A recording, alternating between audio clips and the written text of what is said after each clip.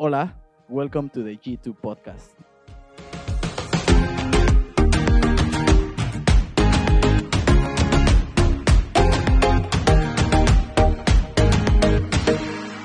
Hi, my name is Matt. I'm a teacher. I work over in Leeds. I teach secondary school, so all of the hormones, which is wonderful. But welcome to G2. We are a community of people. We are here to follow Jesus because we believe that we truly find life in Jesus. If you're new this morning, it is great to have you with us. As you can see, things are a little bit different. If you're not new today, I said this morning again, didn't I? Oh well. If you're not new today, things are going to be different today anyway, so we're all in it together. Today we're taking a break from going through Matthew, and we're focusing in on Elijah in the Old Testament. Because we've seen last week in small groups that John the Baptist gets called Elijah a lot. And so today we're going to spend some time looking together about why he is called Elijah. But before we do that, you probably can't tell from my physique, but around the age of 13, I had a choice between being a drummer and between being a hockey goalkeeper. I had been drumming for about 4 or 5 years at that point. I'd got quite good. I think if I'd... No, Dan, no, my days are over with drumming. I'm not signing up to that anymore. But I'd been good enough that if I'd carried on, I probably could have been in the church band if I wanted to. But I had suddenly developed this passion for being a hockey goalkeeper. It's something I was doing at school. It's something I loved. But I had this choice because for about a month, I had missed all of my drum lessons, every single day for a month, because the time when I could do hockey was also the time when I could train. And so I was faced with this choice. Do I either commit to 2 things and do both of them badly, because I overstretched myself, or do I commit to one?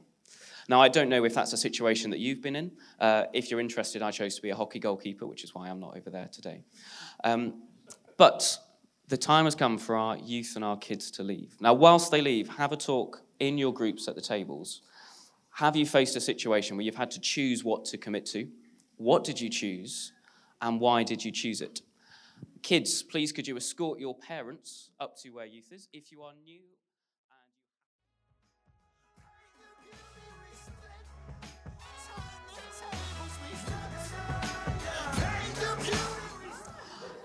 Great, thank you everyone. Let's come back together now. Now, I won't embarrass any of you by asking the commitments, but I will embarrass Ben because I was talking to Ben. Apparently, Ben had to make a commitment to not be a bass player because he was so bad his church didn't want him. Ask him about that later. Sorry? No, I had to stop. The troubles of being a teacher meant it was a time commitment I couldn't commit to. But anyway, we are here to worship God this afternoon. So why don't I pray, and then we will crack on. Father God, thank you that we can meet openly here together. We know of many brothers and sisters around the world who have to meet in secret for fear of what will happen to them. But thank you that you are the same God over them and over us, that we have a great hope and a great salvation in Jesus Christ. Please, would you fix our minds and hearts on you now? Would I preach your word faithfully, boldly? Would you work in us by your Spirit to see you and know you more this afternoon? In Jesus' name, amen. Now, as I've said, we are going to be looking at Elijah today. Elijah is a very odd prophet, because in reality, he only shows up in about 5 chapters in the Old Testament, and yet he is the prophet that John the Baptist gets associated with. One of the reasons why Elijah crops up is because Elijah comes at a very important time in Israel's history. David has been king. He has established the kingdom. He is God's chosen king, a man after God's own heart. After David, we have Solomon. And through Solomon, Israel sees the greatest prosperity it has ever seen, arguably perhaps the wealthiest nation in the period at that time. But after Solomon, there is a great decline in the kings of Israel. They gradually become more and more, they drift further and further away from God. They become more rebellious. They become almost like they're competing with each other to see who can get further away from God this time. And Elijah emerges at the time of King Ahab. Now, let me read to you what the writer of the first book of Kings says about Ahab. And Ahab the son of Omri did evil in the sight of the Lord, more than all who were before him. And as if it had been a light thing for him to walk in the sins of Jeroboam the son of Nebat, he took for his wife Jezebel, the daughter of Ethbaal, king of the Sidonians, and went and served Baal and worshipped him. He erected an altar for Baal in the house of Baal, which he built in Samaria. And Ahab made an Asherah. Ahab did more to provoke the Lord, the God of Israel, to anger than all the kings of Israel who were before him. Now, that's not a light thing for the author to say here. There's been some pretty horrific kings already, but now we have a king who not only is drifting away from God, is openly going to the opposing god of the time, Baal, which is a problem because the king is meant to be the person who leads Israel. So the second the king goes astray, the second Israel as a whole stops following God. And so God raises up Elijah at the time of Ahab to deal with that. And we're going to hear the pinnacle of Elijah's ministry now as Ben reads to us from 1 Kings chapter 18.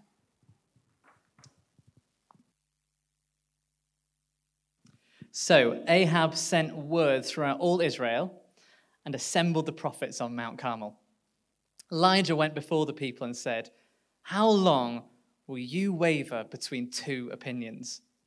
If the Lord is God, follow him. But if Baal is God, follow him." But the people said nothing. Then Elijah said to them, "I am the only one of the Lord's prophets left, but Baal has 450 prophets. Get 2 bulls for us. Let Baal's prophets choose one for themselves and let them cut it into pieces and put it on the wood, but not set fire to it. I will prepare the other bull and put it on the wood, but not set fire to it. Then you call on the name of your God, and I will call on the name of the Lord.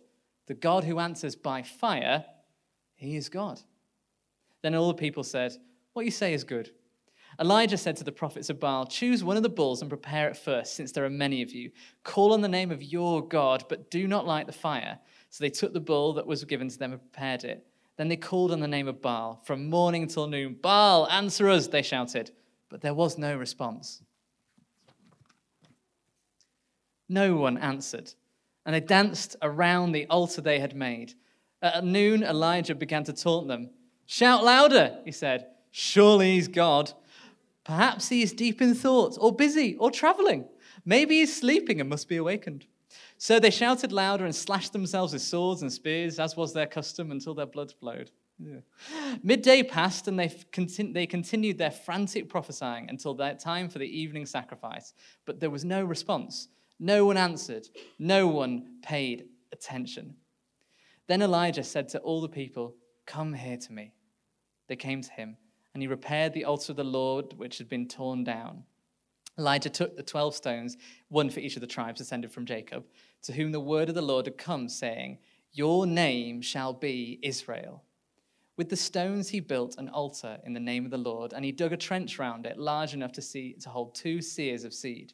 He arranged the wood, cut the bull into pieces, and laid it on the wood. Then he said to them, "Fill 4 large jars with water and pour it on the offering and on the wood." "Do it again," he said. And they did it again. "Do it a 3rd time," he ordered, and they did it a 3rd time. The water ran down the altar and filled the trench. At the time of the sacrifice, the prophet Elijah stepped forward and prayed, "Lord, the God of Abraham, Isaac, and Israel, let it be known today that you are God in Israel and that I am your servant and have done all these things at your command. Answer me, Lord, answer me, so these people know that you, Lord, are God and that you are turning their hearts back again." Then the fire of the Lord fell and burned up the sacrifice, the wood, the stones, and the soil, and also licked up the water in the trench. When all the people saw this, they fell prostrate and cried, "The Lord, he is God! The Lord, he is God!" Then Elijah commanded them, "Seize the prophets of Baal. Don't let anyone get away." They seized them, and Elijah brought them down to the Kishon Valley and slaughtered there. Great. Thank you, Ben. I'm now going to begin a verse-by-verse exposition of every 20 verses that Ben has just read. I hope you're ready.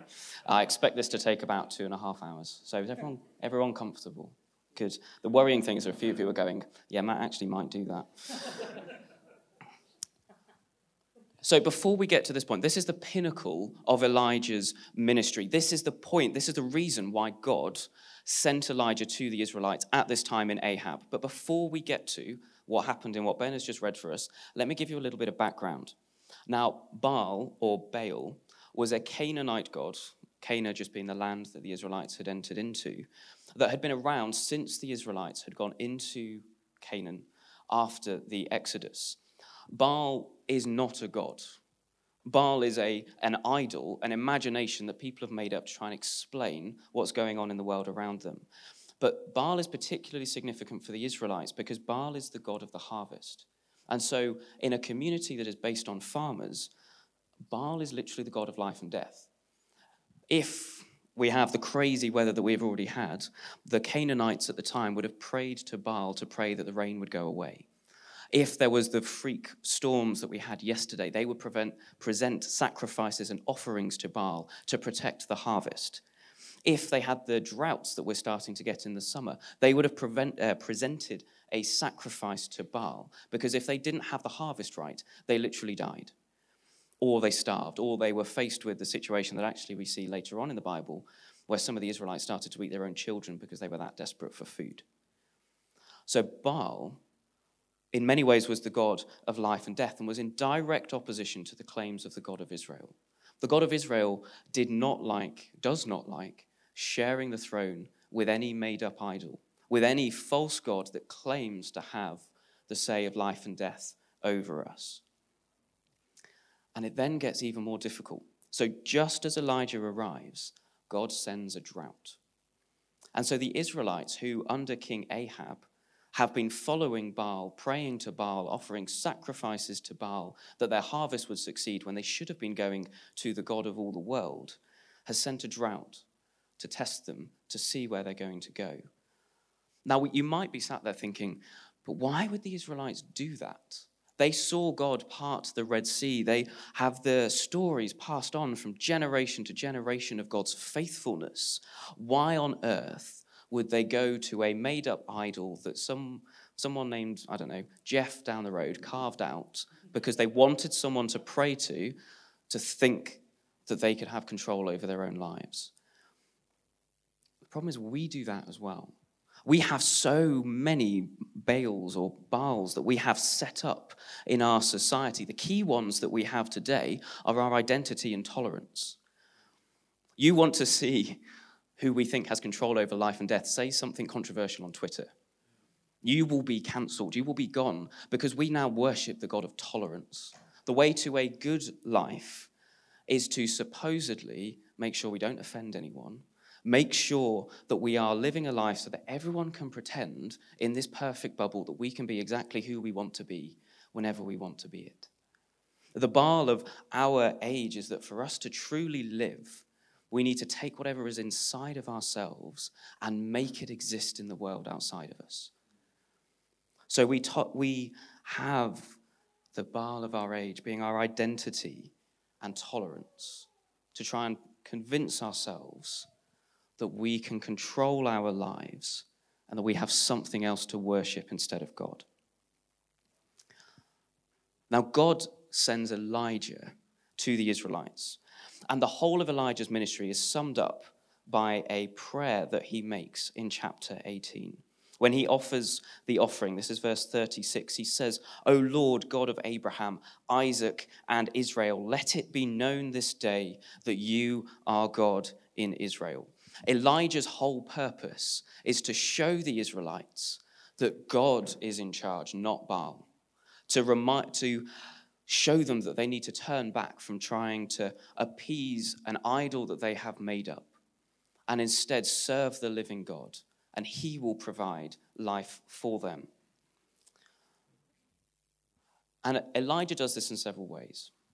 So with Baal being the god of the harvest and the god of life, it was assumed at the time that there were several things he had control over. The first one was the production of food, and the second one, by extension, was literally life and death. So as we go through 1 Kings 17, Elijah does two particular miracles to evidence the fact that the Lord, the God of Israel, is greater than Baal. And he comes to a widow. The first thing he does is he takes a jar of flour and a jar of oil and makes it last. I actually don't know how long he makes it last. He makes it last as long as they need to. The second one is then when the widow's son dies, he raises him from the dead in direct opposition to Baal. Baal is not in charge of how much food or how much oil you have. God is. Baal is not in charge of who lives and who dies. God is. Now, it's clear that Elijah probably did more than this in his ministry, because if we go to verse 17 in chapter 18, Ahab calls Elijah the troubler of Israel. So it's clear that he did a lot more than simply the widower's son, because I don't think that's enough for a king to really care about you. If it is, I think we'd all be expecting to be in Buckingham Palace and perhaps getting a knighthood or something else. But those are just examples to show that Baal does not have control. And so this leads up to the great confrontation that Ben has just read for us there, where Elijah challenges the whole of Israel. Are you going to follow Baal, or are you going to follow God, the Lord of Israel? Now, Ben was reading from the New International Version when he read that. And the New International Version is great, but it's a bit kinder than the Hebrew was. Let me read to you literally what Elijah said to them. Elijah came near to all the people and said, "How long will you go limping between two different opinions? If the Lord is God, follow him. But if Baal, then follow him." And what Elijah is getting at here is that Israel has developed a split personality. They know that they should be following God. They know that really God is in charge. But they want to follow Baal because it's so much easier. At least it seems like it. It's so much easier to imagine that there is a God that you can appease by offering sacrifices that will make the harvest better, rather than submitting to the God of the universe. And so Elijah issues a challenge. If Baal is really in charge, make him set that sacrifice on fire. He takes an oxen and he splits it up. He says, make Baal set it on fire.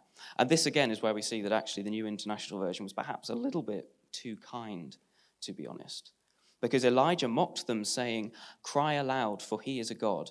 Either he is musing, or he is relieving himself, or he is on a journey, or perhaps he is asleep and must be awakened." Essentially, he's saying, where is Baal? Has he gone to the toilet? Why is he not doing anything? Where has your God gone? I bet he's in the men's over there.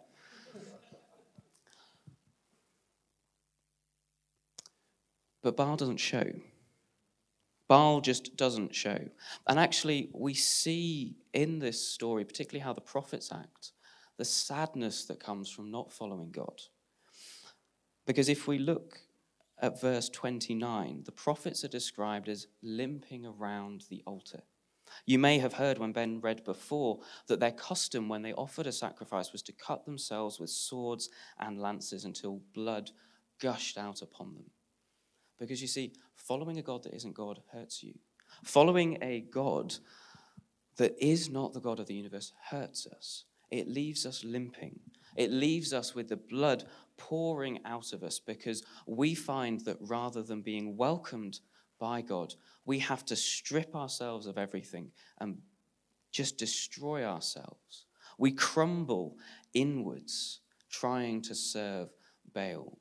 And the rise in mental health that I'm seeing with my students is an example of this. They're growing up, I teach secondary school, they're growing up being told the only way you can truly fulfill yourself is if you take your deepest desires and make sure that you map the world to them. The only way you can consider yourself to have succeeded at life is if you dig right down inside of you, see what you think is most unique about yourself, and make that known. Now, there are so many reasons for mental health. There are so many reasons that people can find themselves with mental health issues.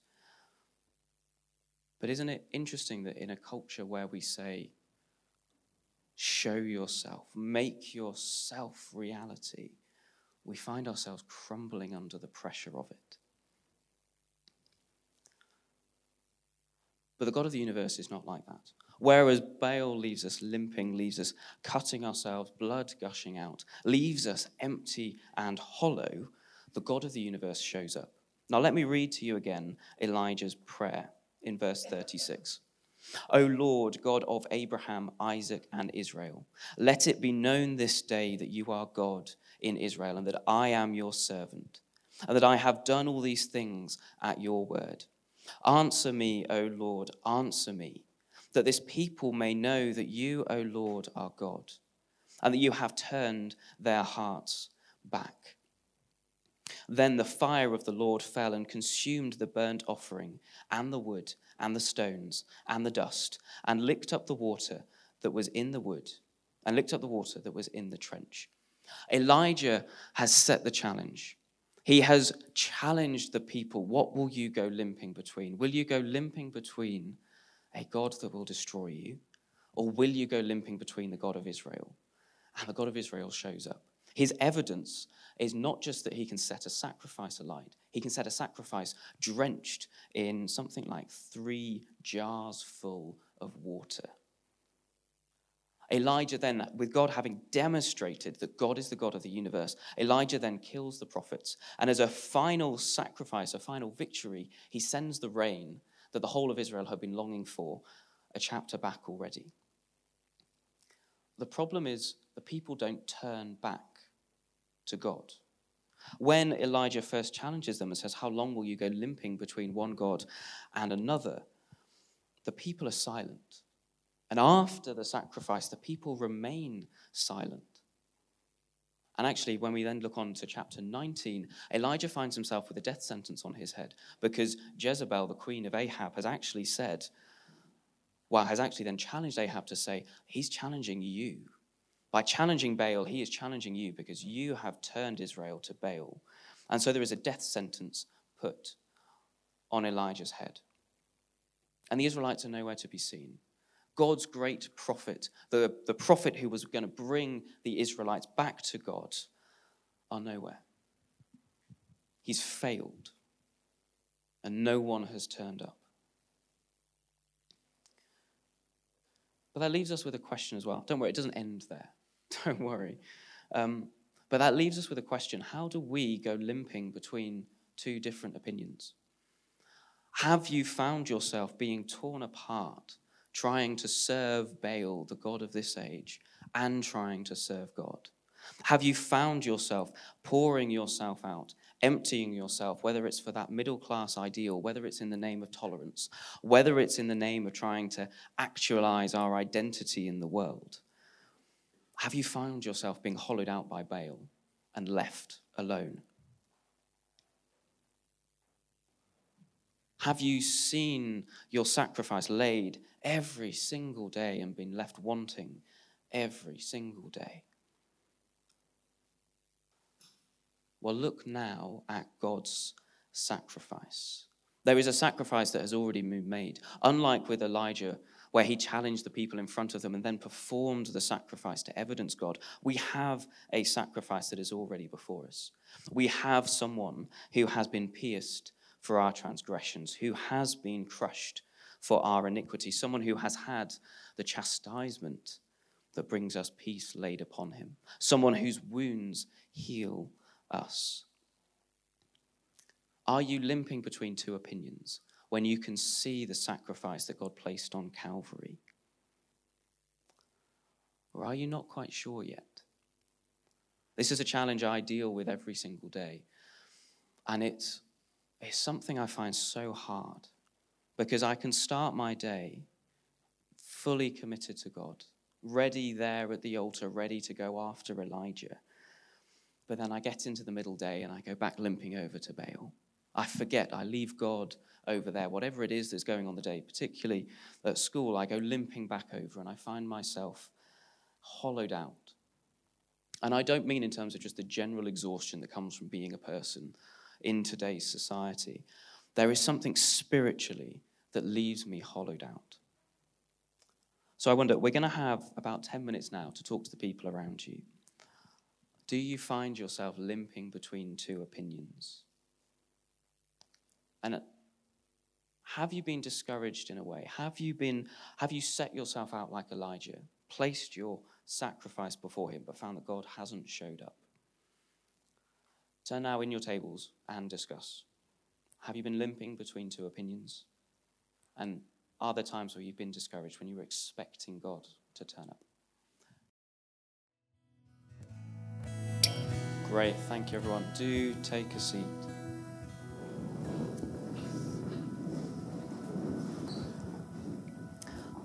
So I'm guessing from a lot of the conversations that we've had, it's not hard to imagine how Elijah was feeling. It's not hard to imagine being stuck there, knowing what it is like to have been limping from one opinion to the next, to have taken a risk, to have stood for God in the world. We were having a brilliant conversation on my table about, clearly we're at the end of chapter 18 and the rain has arrived. We were having a brilliant conversation on my table about there's an awareness that those of us who are in work, those of us at university especially, there is an awareness that a time is going to come where we're going to have to choose. There's going to be a time that's going to have to come where we're going to have to choose. Are we going to stand for God or are we going to stand for Baal?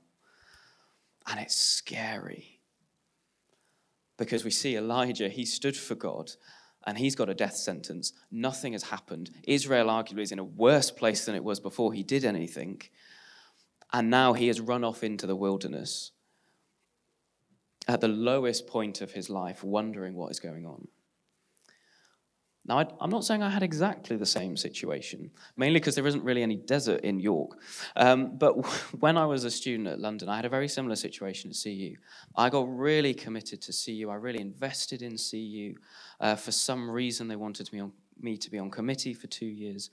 So I really put a lot of time into CU and saw nothing come of it. Every week I'd be there, we'd be praying, we'd be doing events, and I don't think we saw anybody become a Christian in the entire time that I was at CU in 3 years. And it's incredibly discouraging. Or it could be the case of we spend this time, we see the kind of people we want to be in God, and we just don't get there each and every time. And it's so hard, and it's tiring. Well, God has got a promise for us that he gave first to Elijah. So have a look with me, chapter 19, verse 18. Elijah has got to the end of himself. He probably, at this point, reading through, he probably is in a deep depression. And this is a famous chapter where God speaks to Elijah. But there's a promise that God makes at the very end of it. Yet I will leave 7,000 in Israel, all the knees that have not bowed to Baal, and every mouth that has not kissed them.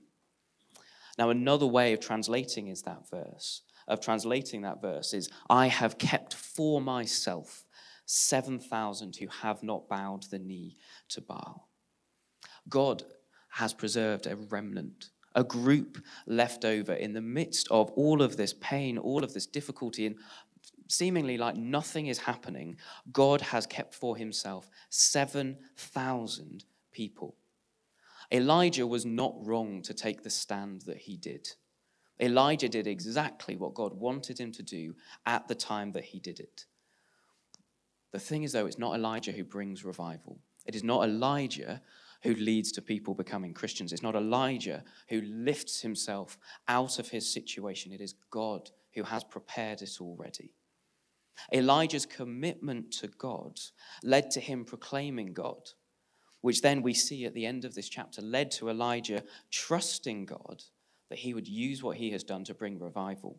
And we see in the history of Israel, this actually comes a few generations later with Josiah, who arguably is the best king that Israel had after David. There was a great revival of religion, of faith, of people serving God and knowing that God was their God. And as an aside, if you ever have male children in the future, Josiah is a brilliant name. Have we got to Josiah? We've already got one. Brilliant. Let's see if we can get to 5 by 10 years' time. Who knows? Maybe not. Maybe not. But so if we can trust that God will bring fruit from what we do, what are we meant to do? What does it mean particularly to proclaim? Now, we heard from Ben already with Isaiah 58. To proclaim is like the heavens opening up, the sunrise and the sunset, the sun just displaying its glory. I like to think of it like birds. Now, where I live, it's a mostly quiet cul-de-sac, except for scooters that seem to think it's a nice place to rev up and drive through. But I'll raise that with my local councillor. You're welcome. But the brilliant thing about where we live is just as the sun rises, there are so many birds in the garden, and you can just hear them chirping. You can hear them start to sing as the sun rises. Now, I like to think to myself, they're probably going, "It's the sun! Oh my goodness, it's the sun!"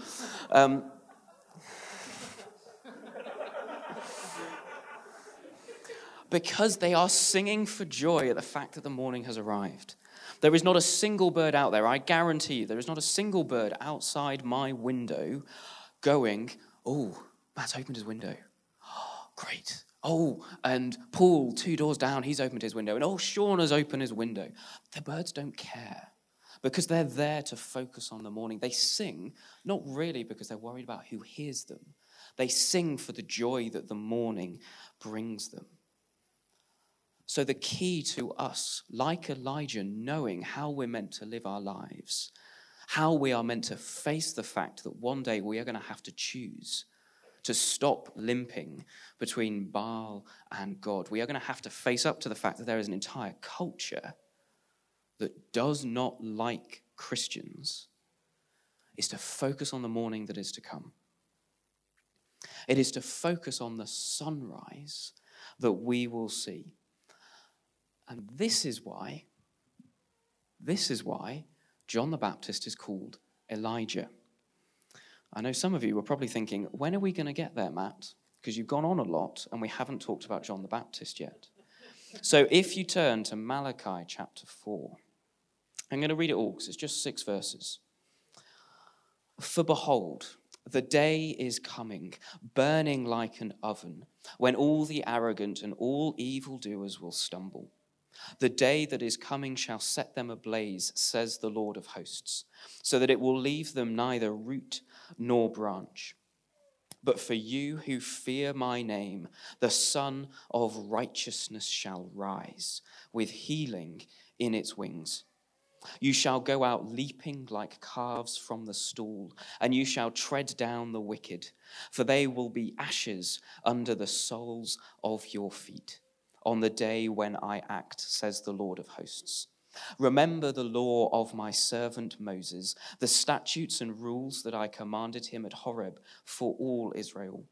Behold, I will send you Elijah the prophet before the great and awesome day of the Lord comes.